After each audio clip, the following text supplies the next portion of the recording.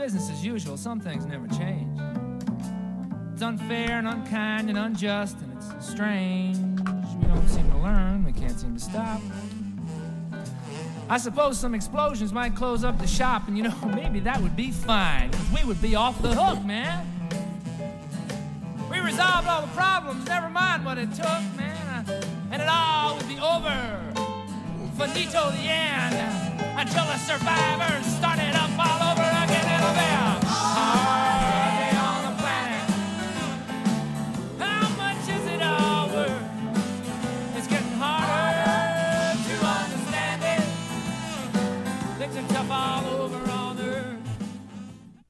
Well, good evening. It's every other Sunday again, and I want to welcome all of your listeners to Sustainability Now, a bi-weekly program focused on environment and social justice in the Monterey Bay region, California, and the world. I'm your host, Ronnie Lipschutz, and today I have a really exciting show. I have people from members of Extinction Rebellion from Monterey and Santa Cruz. I'm going to name them: Magali Morales, Vanessa McCarsky, Dwight Marshall, and Jennifer Bergman, all of whom have come to the station to tell us about Extinction Rebellion and try and answer some of the questions that you may have and recommend some of the things you might do with respect to climate change. Extinction Rebellion defines itself as a nonviolent rebellion against the U.S. government for its criminal inaction on the ecological crisis, with the goal of compelling government action to avoid tipping points in the climate system, biodiversity loss, and the risk of social and ecological collapse. So I want to welcome you all to Sustainability Now. We have a crowded studio, and so we're going to try and share airtime, have a conversation rather than any kind of interrogation. Let's begin.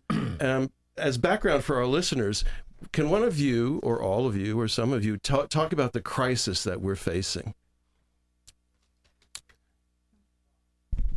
I can go for it. and tell people your name. Sure. My name is Magali Morales.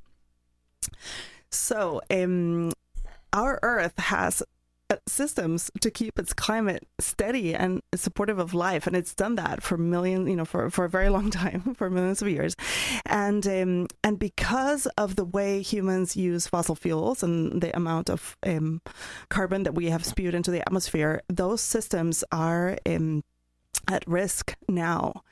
And so, even though, there's been an ecological crisis building for a long time. We know we have polluted the earth, the soil, and we polluted the water, and we polluted the air, and we've done, our way of living and our way of producing things is very destructive. But now the crisis, what we call the climate crisis, is coming because of all of these systems that keep the weather, the climate and the on the planet steady, unraveling. And one of the reasons that's happening is because of what we call tipping points, which you mentioned. And what this is there are processes that once they get going, they're very hard to stop. For example, when the ice in the poles melts, it needs to, ideally it would rebuild again the following year. But the warmer the air, the more it melts and the harder it is to rebuild that. And when I'll go with you soon, Jen. And when the white surfaces of the ice caps on the Earth reflect heat away from the planet, but when they are not there, the dark waters of the ocean capture more heat. So there's several of these negative feedback loops and processes that are actually exacerbating each other. Also wildfires, the more heat there is, the drier the atmosphere. The drier the atmosphere, the more wildfires, and the more devastating the wildfires. And the more wildfires, the more carbon goes into the atmosphere, and that heats up the planet even more. These are just a couple of examples. Sure. So what I was going to talk about is that sometimes when we talk about these systems of the planet, we sort of forget about the fact that we live here. Like, this is our environment. We need this air. We need this planet to survive. And when we start talking about the science behind it, it's a great way to divorce ourselves from the reality. Personally, I've been in a catastrophic flood. I've had to evacuate my living situation at 2 o'clock in the morning on a Tuesday. You know, and these are things that, while we talk about the science, we can't forget that this is going to affect us personally. This is going to affect where we live. This will affect our food supplies. You'll see that you're seeing this in Australia right now. People are evacuating their homes. They don't have places to live. Their food is unstable. This is what is going to happen unless we address these systematic failures, and unless we start making very extreme changes very quickly. We will cross these tipping points, and all of this, you know, the mass extinction is going to start affecting us. And it is, in fact, starting to affect us, including things like the insect apocalypse and all of that. So what is Extinction Rebellion? I mean, how is it responding to this?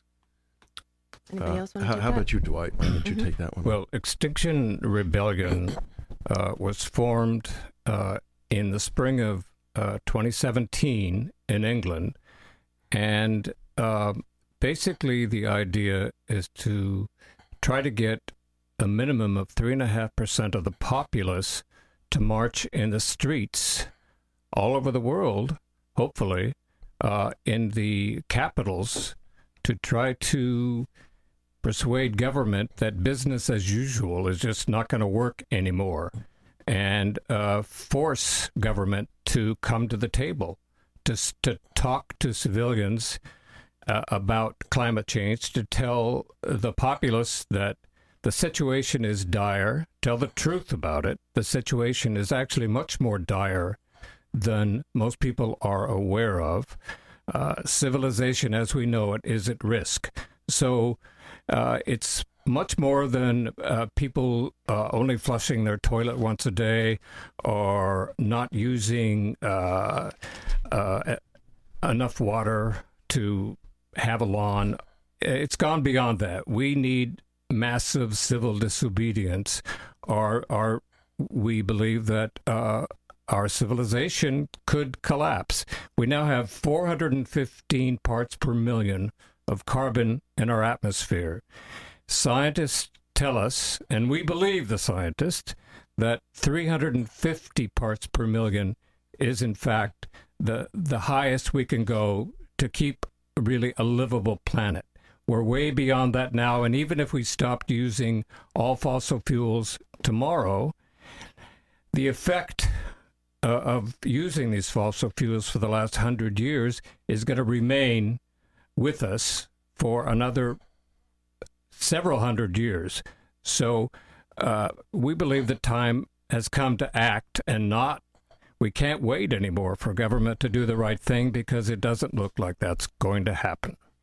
I was doing some reading up on XR the other day in prep for this show, and I wonder, can you say something about its demands, because there are some specific demands. Maybe Vanessa, you could address that. Yeah, hello, I'm Vanessa Makarsky from Monterey. Extinction Rebellion has, in the United States, because all Extinction Rebellion chapters, all Extinction Rebellion nations are essentially autonomous units. So in the UK, Extinction Rebellion was founded by a bunch of very talented and foresighted people, and that idea was then brought over to the US and was modified to meet our needs and to adjust to what we find most compelling and important given our social situation in the country. So we have 4 demands in the US, 4 basic demands, which of course have much more than basic implications, are huge, right? And those 3 that we share in common, I believe, with the UK, where XR originated, and with most other, I would say all XR chapters in the world. The United States has added a 4th demand, which is very interesting and crucial, which we'll talk about. So the 3 demands are basically: 1, that government tell the truth about climate change and the ecological emergency that we're facing. Now, this demand can be expressed as we demand the government tell the truth and use all media avenues available to tell the people what's going on. This happens, for example, when there's a fire, when there's a flood, you have emergency broadcasting, right? And there's it's like there's a problem. People are in danger, and so we're going to use every avenue that we can to make sure that people know that and can stay safe. Now, since this is an ongoing situation that endangers everyone, well, we would expect that the government actually take that seriously and actually explain to all of us what is going on, so that even if we're using a democratic process, people are informed and can vote, for example, with their own safety in mind. This first demand also could be expressed as declaring a climate emergency, because if the truth were to be told, it would be expressed as an emergency. The second demand is that governments reduce their net carbon output to zero by 2025, which is really soon, right? We're already into 2020. People say, well, that's impossible. You can't transition that quickly. But what is possible and what is impossible? It was thought that landing a man on the moon was probably something that is impossible, and yet that is an example of a project which government got behind in a unified way and said, no, we're going to make this happen. Also, it cited the transition of the economy, the industrial economy, during World War II. In a very short period of time, the entire industrial system was turned into a war machine, right? So that's something the government is good at, right? And in a situation, they're good at amassing resources in an appropriate way to deal with an emergent situation. The third demand can be a little bit esoteric, you could say, difficult to imagine, and that is that we want, the Extinction Rebellion believes that in order to avert sort of, I don't want to say fascist takeover, right? But how about authoritarian government? How's that? In order to avert sort of an authoritarian approach and then the reactionary movement that comes from that, the idea is to create a people's assemblies, which, so here would be the ideal situation. The government tells the truth, right? The government really uses all its means to communicate the science and the predictions from basically all of the academic disciplines that say, hey, listen, we need to change our entire system, otherwise it's going to collapse. So then, once the people hear all of this, right, there would be this creation of people's assemblies, which are basically small governmental units, but comprised not of elected officials, but of citizens, which are chosen by random selection, much like a jury is chosen. And this is kind of a check and balance thing, so that it's not like, look, the government is making all these rules and making all these decisions for us. They're telling us we can't do this, we can't do that. It's like, no, actually, this was done by a citizens' assembly. People like you and I got together and decided what makes sense. The fourth demand is a big demand, and I've been talking for a long time. Does anybody else want to speak a little about our United States fourth demand? Sure, I can. And I am one of the representatives for the fourth demand in Extinction Rebellion Santa Cruz. So the fourth demand, which I think all the XR chapters should have, but was really adopted by the United States, has to do with social justice. It has to do with creating a just transition and that respects ecosystems and allows them to thrive in perpetuity, that respects and supports indigenous sovereignty, that redresses the ills of colonization and slavery, and provides a pathway for people of color and people who have been oppressed and people who have lived in poverty to actually, have justice in their lives. And that actually corrects for imbalances of power. So this is a big mouthful, but the whole point of this is really recognizing, first of all, that the countries and people who have created most of the carbon emissions are the wealthiest ones, and the people and countries who stand to suffer the worst of the climate crisis are the poorest ones, who have created the least of the emissions. There are some very, very clear projections of this. Some of the poorer countries stand to have, the greatest climate stabilization and destabilization and suffer the greatest hunger levels. And this actually also translates to communities of color and poor communities in rich countries as well. It's always in the poorest people who end up living in places that are more contaminated, for example. And then there's the whole issue of the fact that this country was Go ahead, finish. Finish. That this country was founded, on genocide and slavery, and there are many injustices still at play that need to be addressed. You're listening to KSQD in Santa Cruz at 90.7 FM and ksqd.org on the internet. Tune in to KSQD tomorrow evening, Monday, at 6 for Climate One, which is very germane to our topic today. It's a show produced by the Commonwealth Club in San Francisco. It's a forum for candid discussion among climate scientists, policymakers, activists, and concerned citizens. I hope they're listening to this, with a focus on energy, the economy, and the environment. Climate One airs Monday evenings at 6 p.m. right after Talk of the Bay, here on KSQD 90.7 FM and ksqd.org.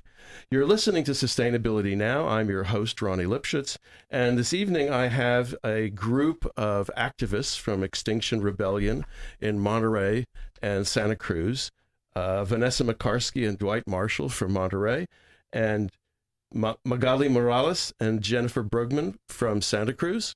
And we've just been talking about the climate crisis and Extinction Rebellion's positions and demands. One of the things we talked about a little bit earlier, which was really interesting, was how how the four of you got involved in this movement. What brought you to this particular point? And I would actually like to hear about this, because I think these are common experiences of many, many people, not just in Santa Cruz and Monterey, but around the world. And individuals often don't know that other people are going through the same kind of existential crises. And so maybe Vanessa, you could start. You don't have to speak at length, but just a little bit about how you ended up in an XR. Sure. Well,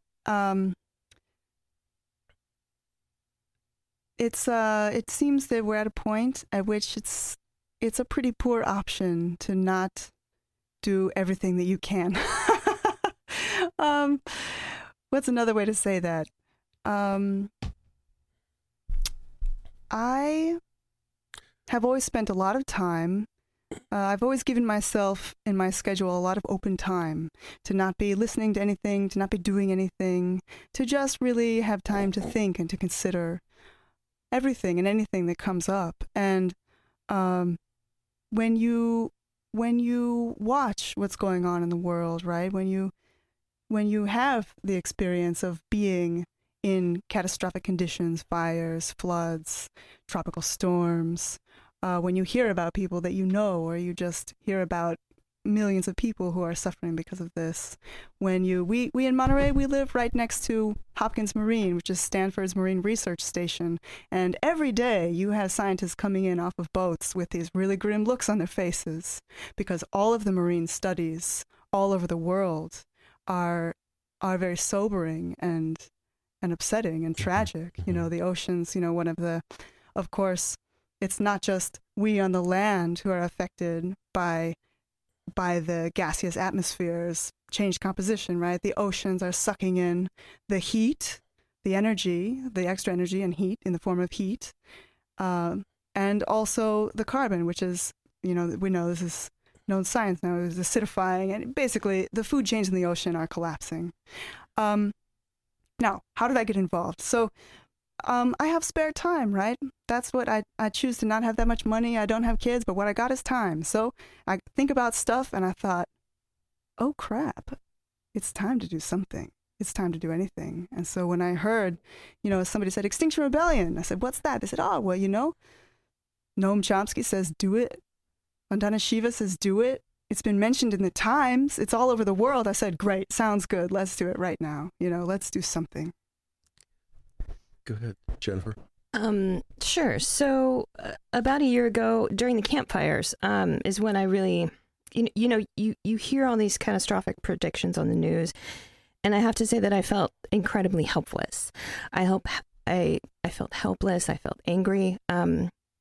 I have asthma, and during the campfires, I couldn't really go outside. I love to sort of exercise outside. I ride my bike all the time, but as an asthmatic, when there's that kind of level of pollution in the air, you can't go outside or it could kill you. In fact, the worst asthma attack I ever had was one time I accidentally rode my bike during a fire and I almost went to the hospital. And then it sort of struck me that this is the world that we are creating. You know, we're creating a world where we can't go outside, where we can't enjoy nature. And the rage that I felt, the helplessness that I felt, it really felt like my soul was, and I've said this before, but it felt like my soul was going through a meat grinder. Like I couldn't make it stop. Like the depression, the anger, there was nothing that made me feel better. Going outside made me feel guilty that as a human being, I'm part of this process that is destroying this planet. So I shouldn't be allowed to enjoy that because, again, by my very existence, I am contributing to the death of this planet that I love. And then I started with Extinction Rebellion, and I finally felt like I was doing something. And that feeling where every part of me was being destroyed went away. You know, I felt like, okay, now I'm contributing. Now I'm part of something that will help. I'm part of something that will help fix this situation. And that feeling of helplessness started to go away. And I saw a Facebook post and, you know, was like, maybe this is the thing. And it was the thing that got me through this. So. How about you, Dwight? We talked about this earlier and I heard myself talking. So no, I wasn't talking, but Dwight's story. So go ahead. Well, when I was a young man, I was faced with going to Vietnam, basically, or going to jail. And it seemed very clear to me at the time that our government was making some extremely poor decisions. So eventually I did spend some time behind bars rather than go to Vietnam. It's seemed to me for a long time, and I am just a regular person, really. There's nothing special about me. I'm a retired social worker, and I've always had a love of nature, but I believe many people do have that love. But it just became very obvious to me that our government, again, was making some extremely poor decisions in believing that the basic role of government was just to grow the economy. If you just grow the economy, then essentially everything will be fine. Well, I think we're learning that that's not true, that government has more responsibilities. Government has a responsibility to its people to keep them healthy. And our government is clearly not doing that. And we're not the only government that's not doing that, but we have probably been responsible for more carbon in the atmosphere than perhaps any other single nation. And we have a responsibility to the world, to the creatures, all the creatures that live in it, to act. And so when I saw that Extinction Rebellion was starting a chapter in Monterey County, I felt like this was my opportunity to attempt to do something, even if it's very late in the game. And so I feel like when I come to die, I can at least say to myself, I made an attempt to change our trajectory. And I'm glad for that. Magali, you want to? It's good to hear all of your stories, you guys. I'm from Mexico, and I grew up in Mexico City. And when I was about 13, half of the birds in Chapultepec Park dropped dead one day because of our air pollution. The air pollution in Mexico City was so intense that it didn't support life already, you know. So my environmental awakening happened in stages. When I moved to the United States 20 years ago, I was living in an eco village, and I met a lot of really committed activists who were trying to save the forest from logging in Oregon. And you know, whenever I would travel to Mexico to visit my family, I would look out the window of the airplane, and there was nothing but clear cuts, you know, and these little tiny kind of manicured little bits of trees next to the road, just to, you know, to fake it like there's still a forest.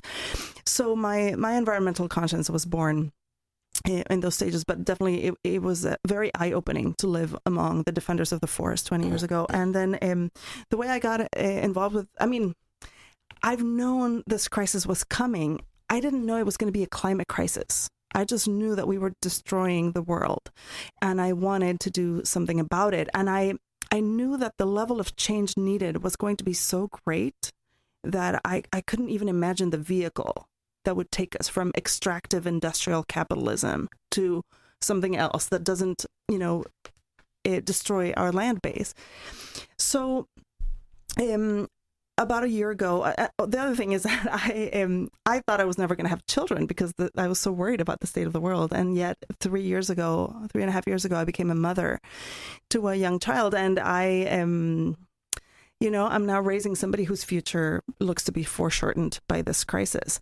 And so I started writing a blog about parenting in the age of climate change, because I knew a lot of parents of young kids who, you know, they were just trying to protect their kids and do the daily tasks that are so absorbing and exhausting, and they couldn't really afford to look at their kids' future emotionally. They just couldn't handle that. And I felt like I was already in a really strong position to do both, you know.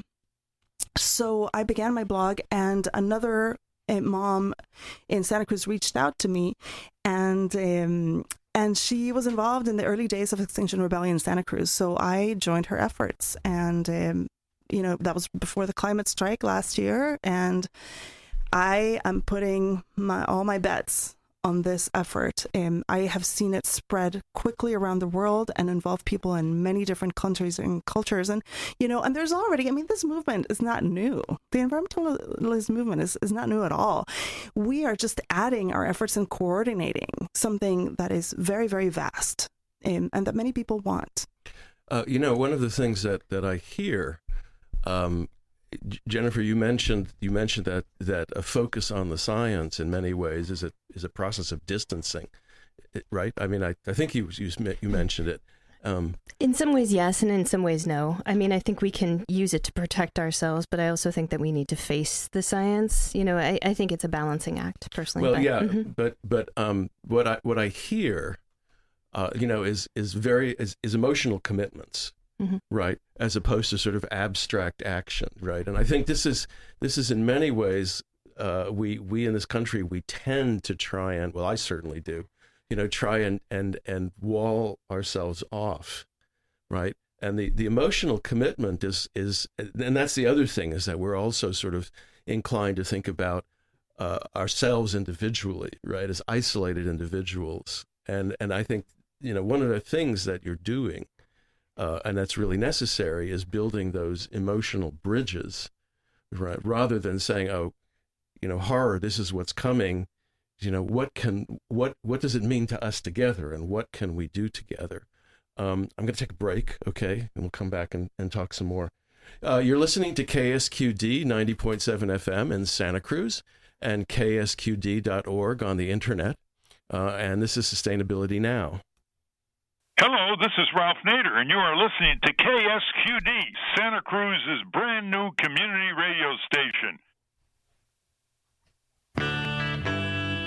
Buddhism, Judaism, Baha'i, Islam, Christianity, Hinduism. Sound interesting? Faith Matters is a unique bi-monthly program that explores spirituality, life, and meaning with local religious leaders.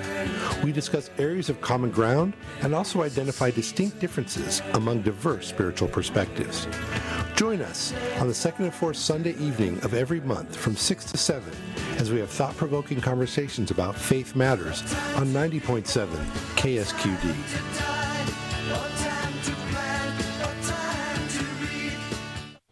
Hi, you're listening to Sustainability Now on KSQD 90.7 FM. I'm Ronnie Lipschitz, your host. And tonight in the studio, I have 4 members of Extinction Rebellion: Magali Morales, Vanessa McCarsky, Dwight Marshall, and Jen Brugman. And we've just been talking about how they got connected up to Extinction Rebellion.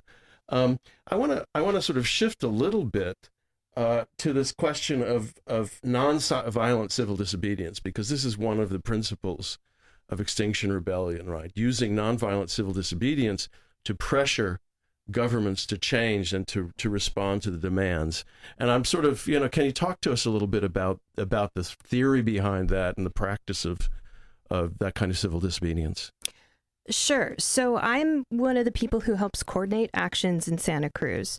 And the logic behind it is, if you look at what we've been doing for the past 30 years, which is engaging in the system that we already have, contacting our representative officials, signing petitions, things like that. It hasn't worked. We aren't getting anywhere. This climate crisis keeps escalating, and no one's really done anything to stop it. So then if you look at other ways in which, the world has changed, you look at violent actions. And if you look at the statistics behind them, in fact, there was actually a video that I just saw earlier today. It has a 23 violent actions to say overthrow or to challenge a government or have a 23% success rate, with the added bonus of 95% chance of authoritarianism happening after that.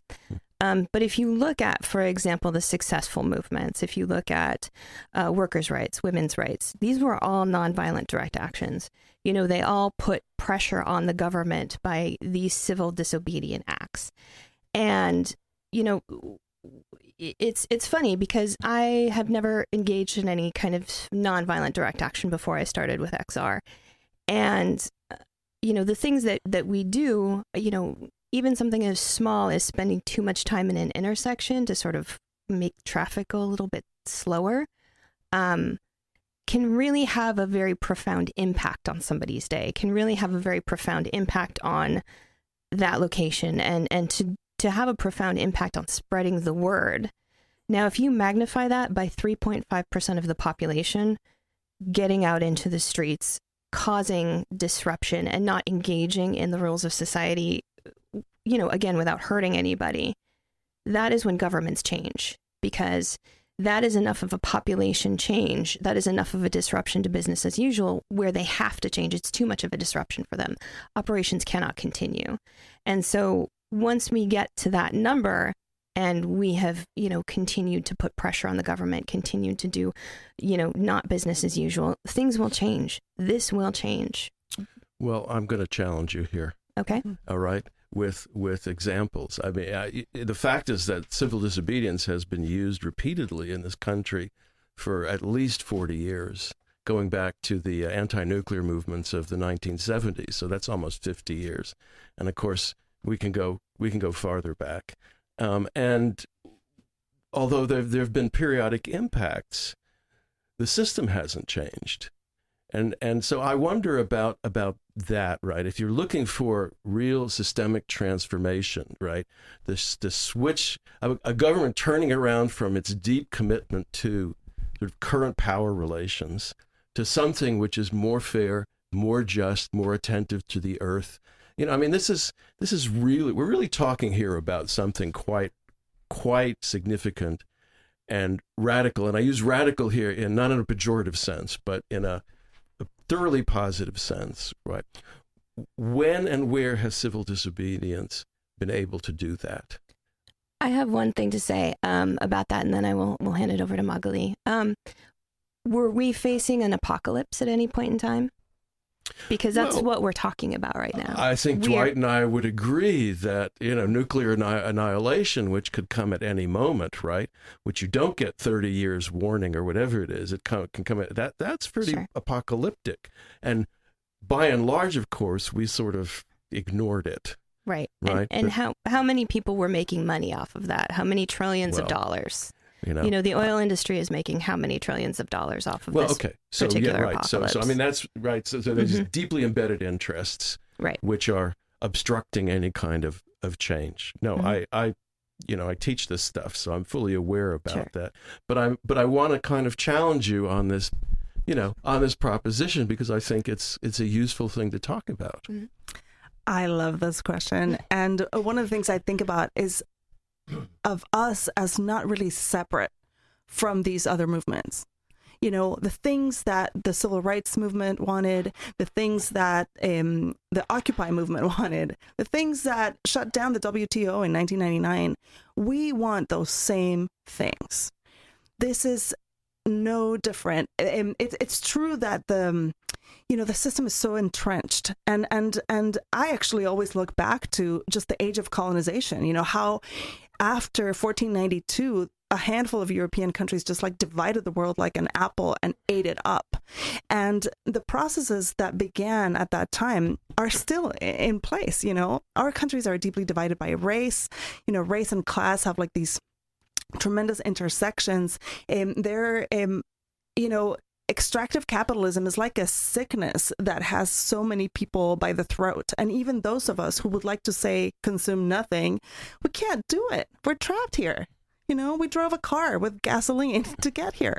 I mean, this is so clear. But I think what's happening now is that we're able to coordinate on a much, much greater scale and see our commonalities, and also understand that social justice is climate justice. Mm-hmm. And there will be no climate justice without, a different way to be. And this is why I am so grateful that Extinction Rebellion US added the fourth demand. Mm-hmm. And I think that's one of the flaws and one of the problems in Britain, that Britain is one of the countries that like broke the world, and it hasn't come to terms with it yet.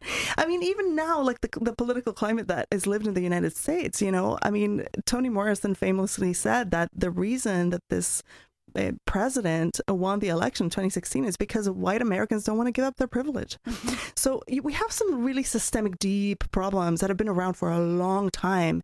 And it's true, they haven't been solved. But now we see the connection between all of them. I think, general strike. Okay.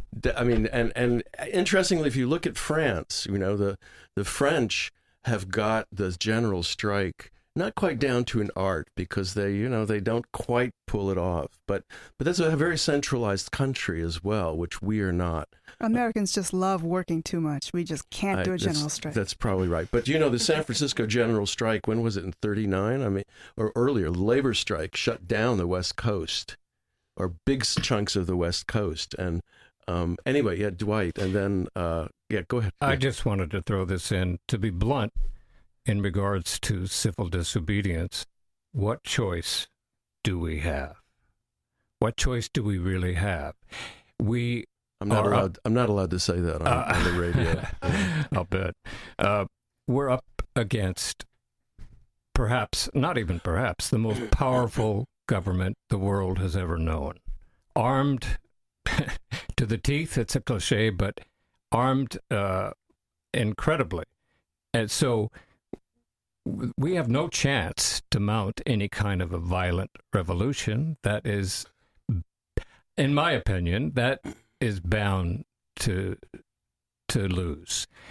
Dare I point to Iraq, where martyrdom seems to be a daily occurrence. The government there is incredibly stupid. They just keep shooting people. I'm not invoking that as a model, but the audience can sort of extrapolate. Anyway. Well, I would still say that we have no choice but to participate in civil disobedience. And I do believe that it's a tactic that eventually is superior to any other tactic that we're aware of. And it's a fairly new form of protest in the world. And I believe that it still has the chance to evolve into a more powerful force than we can know. So we have to work at it. It is a work in progress. Mind you, I'm not putting it down. I'm certainly not a critic of it, right? But I look at the experience of movements. Earlier I talked about Ukraine, where they've had several color revolutions and successive presidents, and that's one of the reasons I think we're seeing an impeachment of Donald J. Trump, in part. Okay, so, but they mobilize in the square in Ukraine. The president flees to Russia or someplace else. They get a new one, and everything is the same. And so, again, in our last quarter hour, I want to talk strategy. Okay, so I'm just, right now I'm sort of setting things up. And I know, I mean, I've read the work of Gene Sharp. I've been aware of his work on nonviolent disobedience for a long, long time. But really, there's this question, right, of, okay, it looks good, you do it, and then what? It's that then what part that seems to me. Occupy, which was really in the headlines for quite a long time, flamed across the sky. And when was the last time you've heard about Occupy? Yeah. Yeah. Tell me I'm wrong, because I want to be wrong. What I want to say is that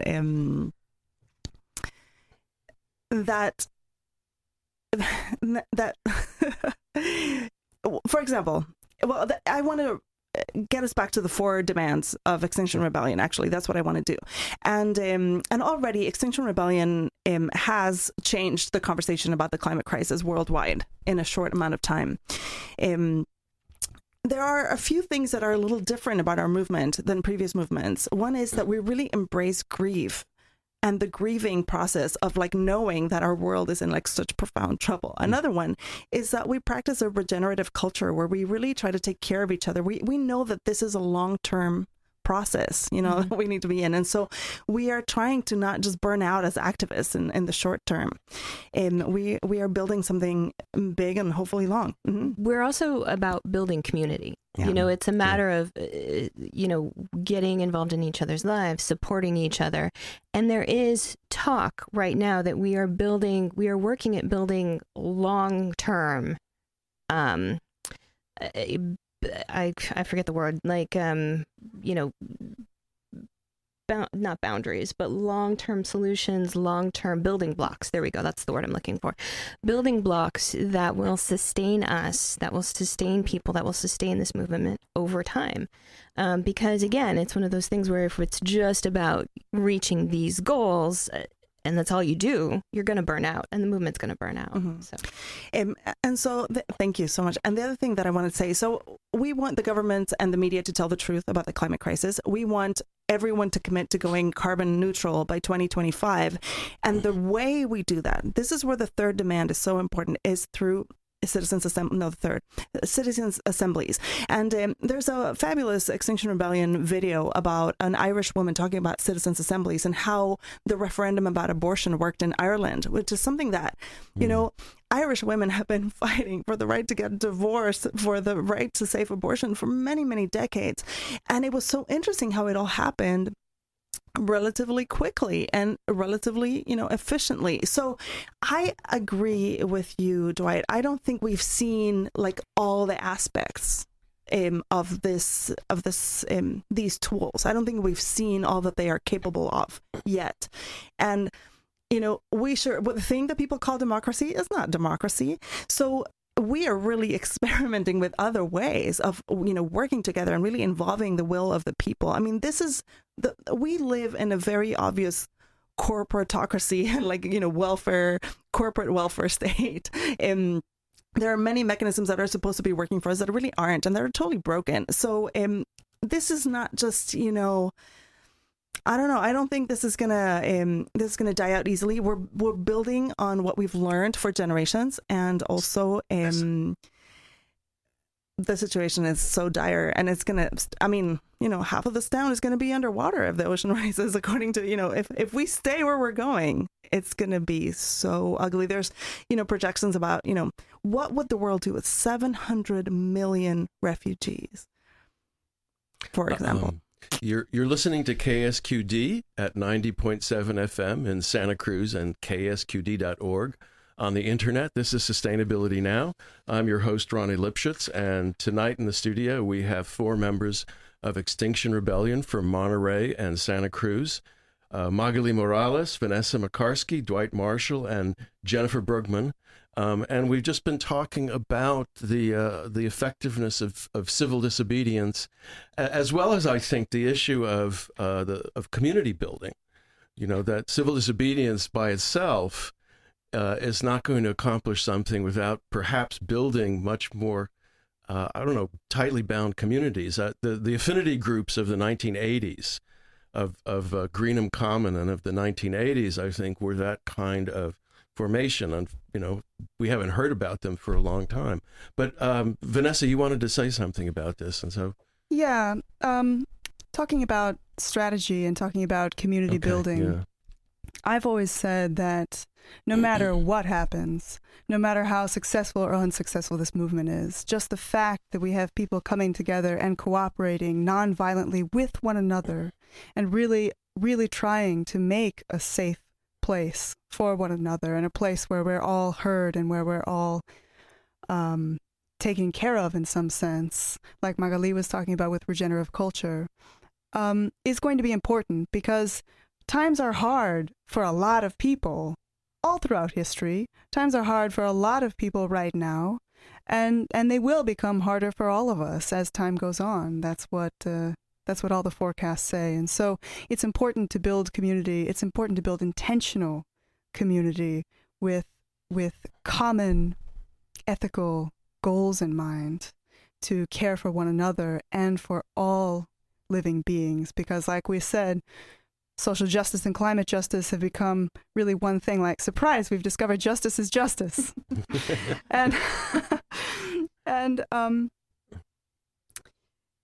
and about civil disobedience, there's also a question. One of our subcomandantes says, he's like, look, there's no way to vote for public transportation. There's no way to vote for a war-free state. There are so many, there are things that you really can't get done, it seems, through process very easily. And there has to be some more direct way. And if somebody could think of a better one, that would be really great. And we could have a separate show for call-ins of other ideas how to get this stuff done. Well, then I recommend Murray Bookchin, actually, and his writings about anarchist communities. Although, again, the technicalities are a little bit problematic. Listen, I want to spend the last 10 minutes or so to talk about broader strategy. But also, I when I was doing the doing the reading, I ran on to, sorry, I'm having a senior moment here.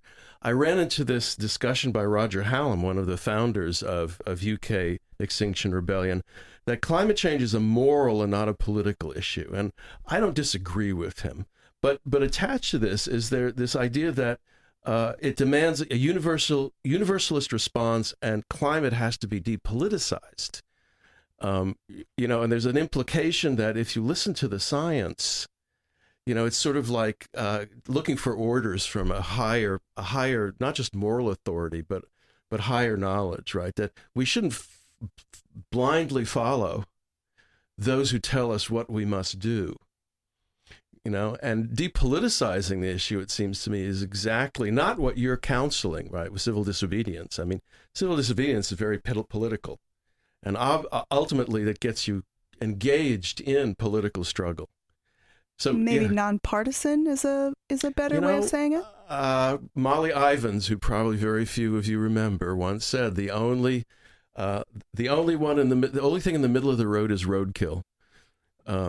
Looks like that's where we all are pretty soon. Well, yeah. So I mean, that's all one of the principles that I live by. So nonpartisanship, I think, is a way of kind of trying to say, well, don't look behind the curtain. We don't want to talk about that stuff, okay? But the strategy, and I'm sorry if I'm lecturing, right? The question really is, over the long term, where do you go with this, right? What is the long-term strategy for not just getting governments to tell the truth, but changing those mechanisms and systems of governance and government so that they do produce justice for everyone? again, I'll stop after this. There's this quote, this famous quote, which is attributed to both Slavoj Žižek and I think it's Frederick Jameson, which is that it's easier to imagine the end of the world than the end of capitalism. Mm-hmm. And, this is where... They might happen together. Well, surely one will probably bring on the other. But the challenge, of course, is what does a world without it look like? What is the strategy? And is there one? Dwight. Well, I'm not certain about capitalism and the end of the world, but what I can tell you is what we would like our government to do in Extinction Rebellion. One thing that I think is strange is that we are considered in Extinction Rebellion to be radicals, environmental radicals. And I really think just the opposite is true, that the real radicals in the room right now are the fossil fuel companies and the politicians who kowtow to them. The end result of this kind of strategy is going to be the extinction of civilization, most likely. But what I think XR would like governments to do are just common sense things like decarbonize the economy as quickly as possible. Instead of subsidizing fossil fuel companies, how about subsidizing wind farms and subsidizing solar panels? We need to update our electrical infrastructure so that solar cells and windmills will be able to manufacture electricity. We need to come up with all kinds of new ideas for drawing down carbon, planting millions of trees, saving our coastal cities from flooding. There are just so many things that government could be doing, things that aren't that complicated, things that aren't that difficult. Manufacturing solar cells and wind farms are not that difficult. We just need to change our way of thinking. In Santa Cruz, we're talking a lot of, and to you, Magali, after this, but, we're talking a lot about rewilding as sort of looking at that as sort of our next step strategy. In fact, we have a meeting about it, about talking about rewilding and then positive deep adaptation.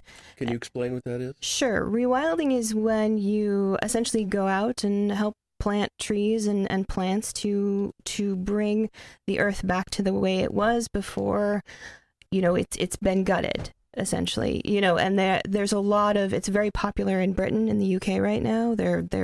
It's a great community building exercise where people get together, they plant trees, they rewild forests, they add additional plants, that kind of thing. Positive deep adaptation, I like to think of it as a just in case, teaching people how to deal with how they can get food if, our systems do collapse.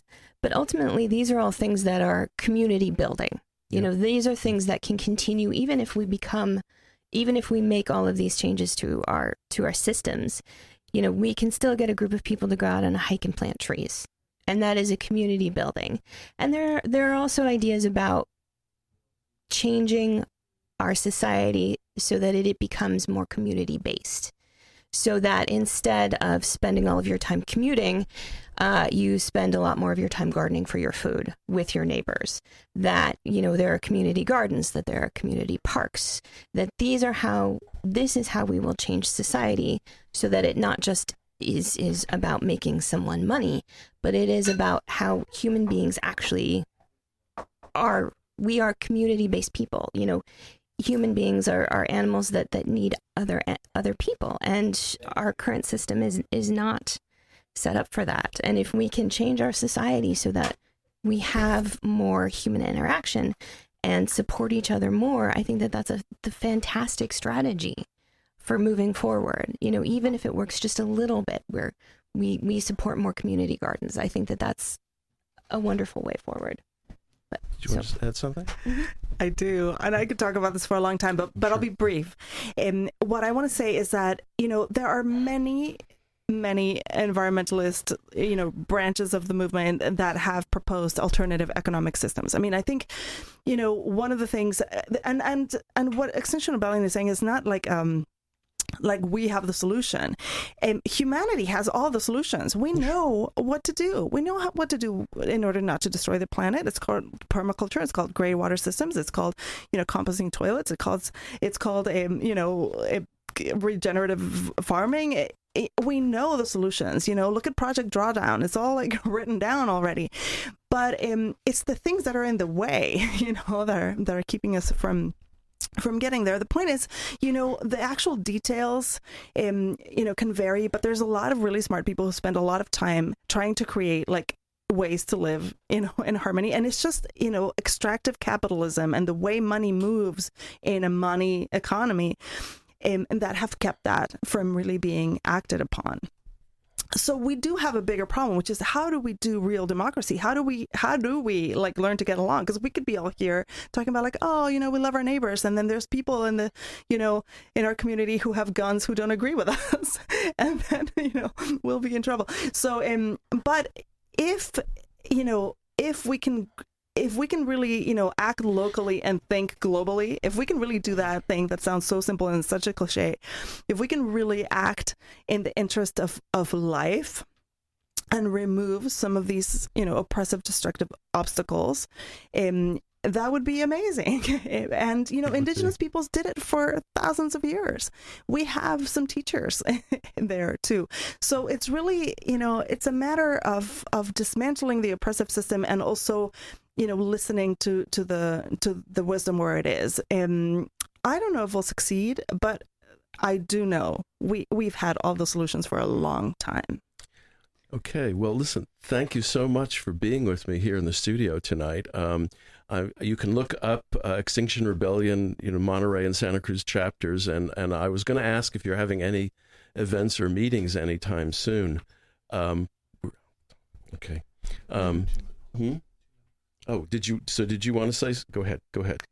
I just want to tie into the next show. There have been religious leaders recently, I'm not going to say who because it's not important, that have really emphasized, first of all, stewardship of the environment as one of the most important things, and the importance of listening to one another, right?